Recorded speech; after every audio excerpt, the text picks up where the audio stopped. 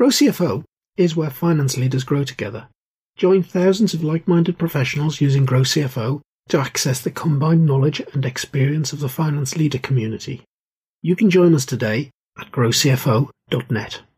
Hello and welcome to the GrowCFO Show.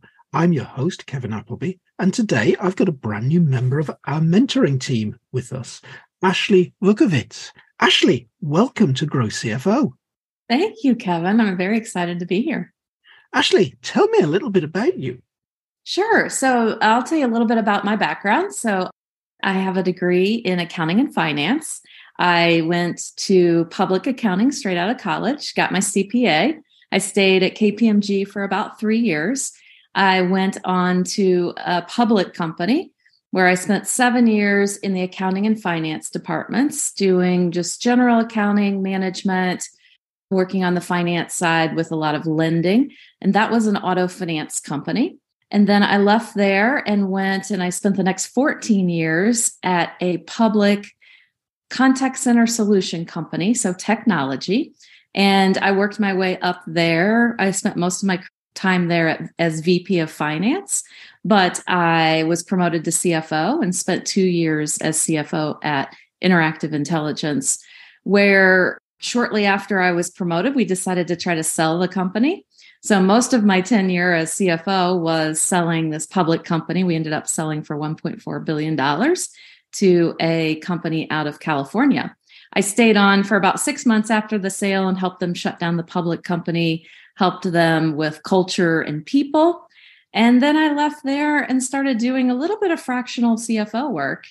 And in June of 20, I partnered with 2 other former CFOs, and we formed a company called Liftbridge CXO.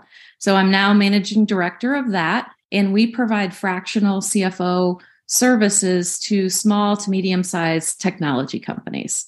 Wow, fantastic. Where are you based, Ashley? So I'm based in Indianapolis, Indiana. Right. Fairly central in the USA. So yeah. The heart of the Midwest. Yeah, lovely place to live. That's an area that's actually on my bucket list for a visit. Been to a lot of parts of the US, but never the Midwest. So it's definitely one for the future. Yeah. Well, you can come and visit me, Kevin. They will hold you on that offer. But actually, just thinking back to you being VP of Finance and then moving into the CFO role, tell me a little bit about how being VP of Finance and then CFO differed to each other. What changed as that took place? Yeah, that's a great question. So as VP of Finance for a public company, global, I had about 40 plus employees around the globe. So we had, of course, our headquarters was in Indianapolis, Indiana, but we had an EMEA headquarters in the UK. We had a Asia Pacific headquarters in Malaysia. So really, as VP of Finance, my role was to manage the finance and accounting team across the globe. So I really got a very in-depth knowledge of that process and managing a global team. So when I stepped into the CFO role, it was really then managing the new VP of Finance, but my role expanded. So I then was in charge of human resources, information technology, security, facilities, and of course, had a seat on the leadership team. So spent a lot of time with the other leaders, more in a strategic role in the business. And we were a on-premise software company that was moving to the cloud. So as you can imagine, the investor relations of that was very important. Huge amount of money being spent. Yeah. So explaining why we were going from recognizing big chunks of revenue up front when we sold software to a SaaS model where you recognize your revenue over time. So lots of changes to the revenue, lots of changes to the cash flow and how that was going to come in. So I spent a lot of time with investors and analysts and the public just explaining that transition. So it was really a much different role, but it was great because I had great leaders in place in each of the areas that I was supervising. So it was a great experience for me. Yeah, but that can't have been an easy transition because those two roles are just so different to each other. What sort of issues did you have personally coming to terms with being a CFO? Well, of course, there's always the imposter theory, right? So you Yeah. always, you're good. I think 90% of new CFOs claim they've got that. I think you're exactly right. Like you're comfortable in the role you're in. And you've seen, like I worked with the same CFO supervisor that I had for over 10 years. So, I saw how he was in that role. I saw what his responsibilities were. I think it's important to have strong leaders, particularly in areas you're not as familiar with. So for me, like owning the security of a public technology company was very intimidating.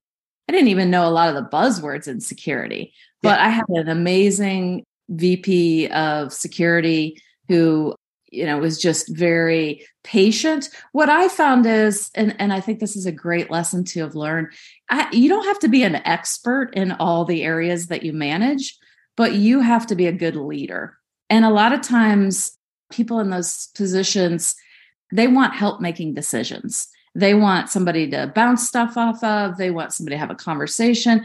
They want to share in the risk that they're taking in their job. So just being that person that could talk to them, have them walk me through what was going on in their world, learning a lot, but then ultimately helping them make decisions in their role was key. So yeah, it was very intimidating, particularly in areas I hadn't had a lot of experience in, but great experience, good leaders, and really just having the confidence to know I got there for a reason. And those skills that got me there, I just needed to keep using. Yeah. I suppose knowing that you've been through that sort of challenge and how you coped with it must be a great starting place when it comes to mentoring a new CFO. Yeah, I totally agree. So I have a mentor in Italy, and she started with me probably about a year ago, and she was a director of finance, and her goal was ultimately to get a CFO role. And so we spend a lot of time talking about really the emotions behind that, the confidence. It is a lot of the same things. It doesn't matter like the size of the company. It's still a lot of the same feelings that she has that I had at that same time. So I spend a lot of time just telling her about situations I was in that maybe were similar to situations she's currently in. So yeah, being able to tap into that experience, I think, is very helpful when I'm mentoring people, because I think it allows them to feel like they're not alone in this. They're not feeling things that other people don't feel. When you're in that situation, you don't necessarily realize that this is normal. Everybody feels this way, but also helping give a nudge and direction, that I feel will help them get to the end result they want to. And sometimes that's doing things out of your comfort zone. Sometimes it's having conversations with people that intimidate you. But, being an outside viewer of the situation and then having the background I do, I think I bring a unique set of skills and observations to the relationship, to the mentor relationship. Brilliant. Now, interesting that you mentioned a mentee who's based in Italy and you're in the US. What sort of issues does that bring into the dynamic? Surprisingly, not a lot. The only caveat I give her sometimes, because sometimes you get a little down in the weeds on the accounting side and she'll bounce an accounting issue. And I'm like, well, I can tell you how it is in GAAP, but I don't know how it is in IFRS. So certainly the details of the accounting, like you don't usually get into that in a mentor relationship too much anyway, but that's really it. As long as the mentor speaks English, I'm game. I've been really thrilled with the relationship. It's fun to talk to somebody in a different country and the different cultures. And also, I guess, because I've had some global experience managing people in different companies, I have a little insight into the different cultures. And, for example, in Germany, my experience is lots of rule following going on there. Oh, yes.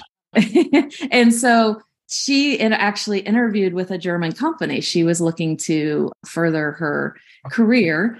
And so we talked a lot about that culture and how you might tweak your answers to interview questions, just given the culture and the expectations in a certain country. So I think that global experience I've had has come in handy. But honestly, the mentoring relationship from the US to Italy has been pretty seamless. Occasionally I'll have to ask her to repronounce a word that I can't understand, or she has to think about what's the English word I'm trying to say. But that just keeps things fun. Yeah. My other half has similar things with her art lessons, where her art teacher is Spanish. And Yeah. Sylvia will say, oh, and what's the English word for this? And then be surprised that it is actually the literal translation of the Spanish word. That is true. Yeah, you get there. You get there in the conversations. Yeah.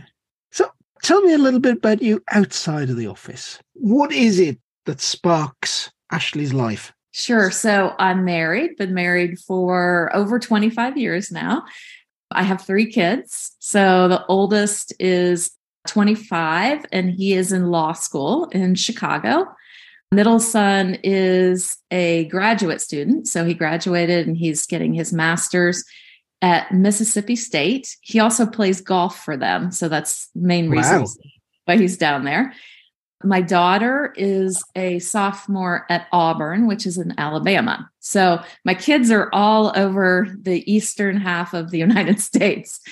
My husband and I spend a lot of time traveling, visiting them, watching my son play golf, watching the American version of football, college football, traveling a lot, and just spending time with them is really what we enjoy. My parents live in Florida, so we get down to Florida a lot, especially in the winter. And so I'd say traveling. I live on a golf course, so I'm trying to take up golf. So I spend a little bit of time doing that in the summer. But I'd say family is a big part of me and what I do. And I mean, ironically, like linking it back to the business side of things, I did all of my career while being married and raising 3 kids. So having that unique perspective of work-life balance and how you make that work, I look back at it and I still am not quite sure how we made it all work. Because as you know, like when you're working and you have deadlines and you have investor calls, there are some things that just you can't move. Although I think we're a little bit more flexible in today's world than we probably were back then. And honestly, the key to me making it all work was my husband. He actually worked from home way before it was cool. And so, he did a lot of the picking the kids up at 4 from school and running them to soccer practice or golf lessons or whatever. But anyway, I think my family life gives me a unique perspective of that work-life balance. Yeah. And I think that is something that's a major thing to take into account around the point that you're likely to go into that first CFO role. Mm-hmm. It's likely to happen at that age where you've settled down and the kids have come along, and the kids might be just making it to school. They might be younger than that. They give you all the childcare issues and so on. And I think going in there with that sort of experience is really useful. Yeah. Something I found over lockdown in the UK was that a lot of the folk on our future CFO program said, is there any way you can make this easier for us? Any way we can take this in bite-sized chunks? Because look, here we are. We're both working. We've got the kids at home now, and we've got to educate them from home. We're barely getting time to get our own jobs done in the evening after the kids have gone to bed. How on earth do we fit the training in? Yeah. No, and I think you're right. Chunking it into little pieces, putting it on different mediums. So being able to watch a podcast versus like reading a bunch of stuff.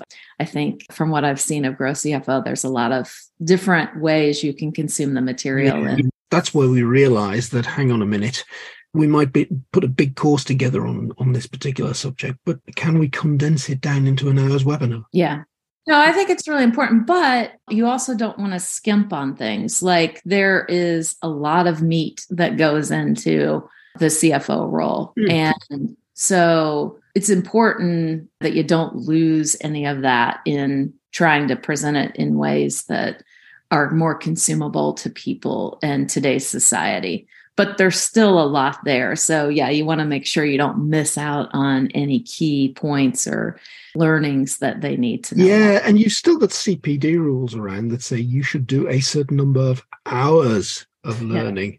So the fact that we can compress maybe an hour's learning into half an hour doesn't actually count for an hour's learning.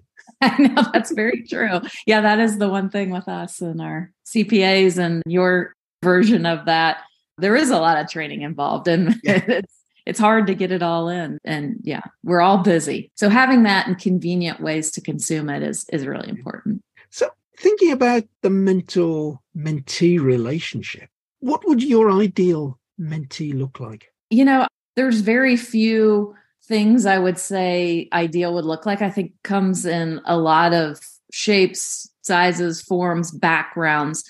But I would say the key is just the drive to really want to get there. Because as I said before, it's not easy and it's going to take you out of your comfort zone a lot. And you're going to be forced to do things that make you nervous and uncomfortable. And, just those feelings that you might not think you're going to have to experience to get there, but you really do. So the drive to get there, the openness to take advice and to have conversations and just to open up, because I find the most successful mentee-mentor relationships, it's almost like a friendship. Like you really have to get to know each other personally too, to really understand the whole picture. So, I'm jumping on a call and asking, the first 5 minutes we might spend just catching up. Like, how was your weekend? What'd your kids do? Because it's all part of it. It may not seem like it, but this is a journey for the whole person and not just the professional side of you. But, how are you going to make it work in your family? How are you going to the commitments that sometimes the CFO role takes, particularly around quarter ends, and if you're a public company, even more, but even not, you still have board meetings. And so, there's a lot of high level things that you're going to have to take on. So it's important that I understand the whole person and what the goals are. But, I really think it boils down to those two, just the drive to get there and the openness to talk and have communications and take advice and get a path forward down. Goals are really important, not the long-term goal. Well, the long-term goal of making CFO or being promoted to CFO, but also the short-term goals and how you chunk those up into bite-sized pieces that you can see progress along the way. Yeah. So your big experience as CFO has been in a tech company where there's been major investment, which would involve you in fundraising, then involve you in exit. Yes. Yeah. So, but thinking about beyond that, you've got a load of experience now as a fractional CFO, setting up your own business to do that. What sort of additional experience do you think all those fractional roles have brought to you? Oh, it's been great. When I first started taking on fractional roles, and I had this public company, all of my experience was public accounting, then 2 public companies. So really big companies. So I was curious to see how that would transfer to smaller companies. And, a lot of it does, while they may not be required to follow Sarbanes-Oxley, that we have here around controls, it's still controls are an important part of setting up a business and running the accounting department in the proper way. You've got to have controls over things. So a lot of it was transferable, but there were just key things I didn't know. I had never seen a detailed cap table where you'd had individual investors and venture capital firms putting in money. The cap tables I saw, you ran off of NASDAQ and, you could see who your major shareholders were. So there was key things that I didn't know, but I feel now having been doing the fractional CFO work for smaller to mid-sized companies for 2.5 years, I've learned a lot. So I think I bring a unique combination of big company where it's more control oriented and management layers and how do you manage people and really developing people, to smaller companies and helping them set up a foundation so that they can grow into those larger roles and larger size companies. So, when you think about it from the people side, I love helping people that are younger in their careers think about how they can get to the points that they want to get to. So even if that's a formal mentorship relationship or just the controller at a company that I do fractional work for, I just really enjoy those relationships and trying to help them further their career. Yeah. My background a little bit different from yours, being coming after qualifying, becoming a management consultant. And I'd get as much out of working with the individuals in the client as getting the project across the line. You'd form some great relationships with some of the key people in the client, and it did in certain cases become almost a mentoring relationship. Yeah, absolutely. I mean, I have definitely been involved in formal mentor programs at some of the companies I've worked for. They've put together mentor programs where you mentor somebody in a different department. They don't usually set you up in your own department. You mentor somebody outside of your department because you're really helping them work with their supervisor, and how can you help that relationship too? So it's good to do that outside of your department. But just had so many mentor-like relationships in my tenure at those companies with the staff that was under me. You get into a bigger company and there's layers of management. And so you don't always get to interact with everybody, even in your own department. But I feel like people felt that my door was open to having conversations and to helping mentor people. And, a lot of times it was females, because I think it was great to have a female in a top leadership role in the company, and it gave them hope and hopefully a role model where they could talk to me about things I'd overcome in that regard. I've had a lot of informal mentor relationships, as I'm sure you have over your career. Yeah. So interesting. Do you feel that you're drawn more to mentor women than men? I don't think so. I mean, me personally, I'm open to both. I think sometimes I draw females just because of, what I just said. But I enjoy mentoring men just as much as women. But I think my unique situation with, especially both of the public companies I worked for, the whole board was men. Both leadership teams were all men. Of course, I want more women on both of those teams. Absolutely. But I also work well with men. I mean, I grew up with a brother. I've got sons. I feel like I'm not threatened by it, but it probably takes some time to get there. I don't know, too. I think bringing a different voice to those tables is sometimes that's where you have to have confidence, because sometimes you have a different opinion. And that opinion is so valuable, because if you look up at the makeup of, let's take our customers of, one of our public companies. I mean, it's half men, half women. So why are we putting together a business strategy and only taking into account one side? So when you get to the table as the only female, you want to make sure your voice is heard. But that is difficult sometimes, to have the confidence to be able to speak up and speak differently than maybe others in the room are. Yeah. And I think if you're an organization that's keen to be innovative, you've got to have diversity. I think that's one of the biggest places that innovation comes from, is having enough people around the table with different backgrounds, different cultures, different races, different genders. All of those different perspectives coming together, I think, is what gives you innovation. If you're a room full of white males of a certain age and you hire more white males of a certain age, well, what your company does is going to continue to be the same thing, isn't it? Yeah. No, I totally agree. I 100% agree. And that's why when I get in those situations, I make sure I make my voice heard, but so then I'm the white female in the room. We're still lacking a lot of diversity. And so I've spent time in my career. I mean, I guess, what do I do outside of work? I've also spent time with some not-for-profits, really trying to focus on bringing more diversity into tech, specifically technology, but also leadership roles at an early age. So spent some time in some programs that brought computer science to classrooms, whether that was middle school or high school, and particularly in the underserved areas. So some of our public schools here in Indianapolis, our inner city schools, really trying to get technology in there so that they can start learning at an early age and become interested. Because I've been a judge on some presentations that the kids have done.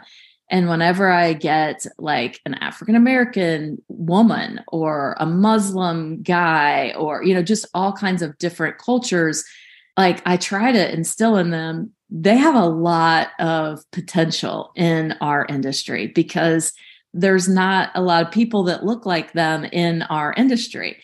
And so I think there's a lot of desire to have diversity, but there's not as many candidates to help put in those roles as we need. So I think it's important to start early and get that diversity interested and then really help them. Okay. Yeah, actually, that's a challenge that goes far further than finance. And I remember I was involved I spent a year, my client was the London Olympics, and it was 4 years before the games actually started. And we were dealing with the construction of the Olympic Park. And I was putting together the performance management systems to demonstrate that we were making good on all the promises that we'd put in the bids to win the games, that the Mayor of London had made to the local community and so on. And the big promise area was about jobs and jobs for local people. So the kind of 3 boroughs around the Olympic Park, there was a lot of focus on getting jobs into those 3 boroughs. And then you realize that actually the problem there wasn't just necessarily making the jobs available.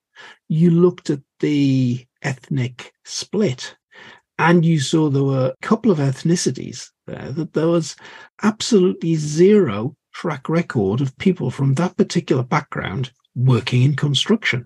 So we had to have a major head scratch at, well, okay, so it's not just making the jobs available. It's how do we actually make the jobs available to this particular group of people? How do we make the jobs attractive? Then once we've made them attractive, how do we train the people? So it becomes a very, very big challenge, which isn't just, it's a long way different from just playing a numbers game. Yeah, no, you're so right. And that's why, I think we each have to find our little piece that we can make a difference in and do it. And, if everybody did that, I think it would really change the diversity makeup in all aspects of life, but in the business world in particular. So yeah, it's frustrating that we don't see more diversity, but for me, it's keep encouraging it in the growing up. As kids are growing up, it's keep encouraging it at that level and then helping provide a means to get them to college, to get the training they need. Maybe it's not college. Maybe we have some technology schools here. They can do like a 2-year degree or whatever, but just giving people an opportunity to be able to have some of the opportunities that others of us have and they may not have. So, we each do our own little part and see if we can make a difference. Absolutely. So if somebody was coming along to you to talk about a mentoring relationship, what would a typical mentoring relationship look like? Yeah. The nice thing, and one of the things I love about GrowCFO is it's not a boilerplate. So they don't hand me a plan that says, here's how you will mentor. It's more of an open. We believe that does not work. No. And I agree. So I think that it's an open structure. So some of it is just having some initial conversations to get a feel for what we want out of this relationship. So what are their goals? What are they trying to accomplish? And then really just setting the schedule that makes the most sense. So I have done mentor relationships where it's once a week.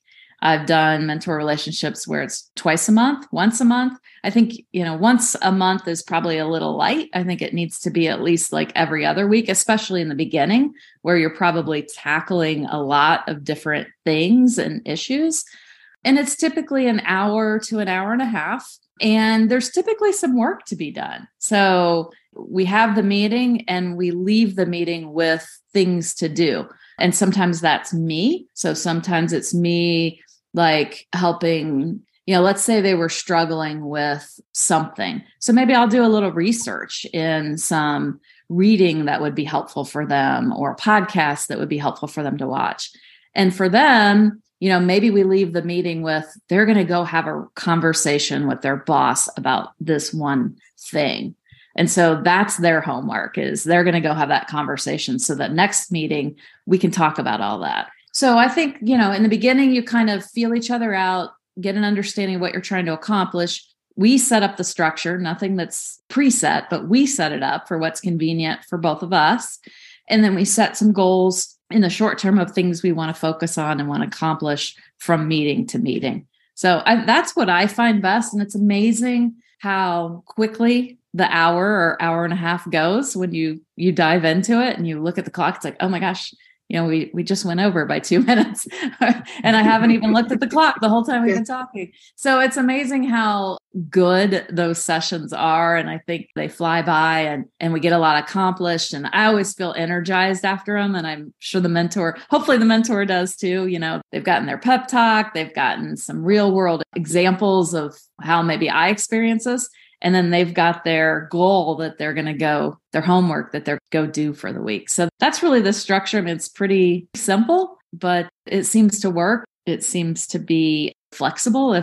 I've also had times like where something major happens that week. And so we were going to talk about this, but this big issue came up during the week. And so we scrapped that and we talk about the big issue and how we can work through that. So that's the other thing. Flexibility, I think, is key to this relationship. Yeah. And the way you've just described mentoring as being flexible, it's got to be something that works for the mentor and the mentee.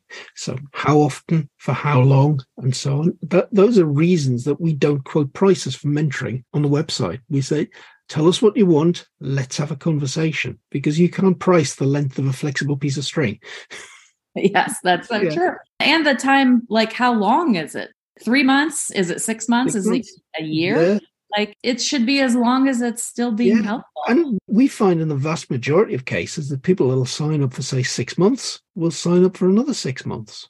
Yeah. I mean, a successful mentoring-mentee relationship, I think, can last a long time if it's helpful. And, maybe you scale those back. Maybe you just meet once a month after you've hit a certain, some goals. So that's the nice thing about the flexibility as well. Absolutely. Ashley, that has been fantastic. I am really looking forward to us working with you in GrowCFO. Thank you very much for being this week's guest on the GrowCFO show. Well, thanks, Kevin. I had a lot of fun, and I look forward to working with you as well, and hopefully some of the mentors out there.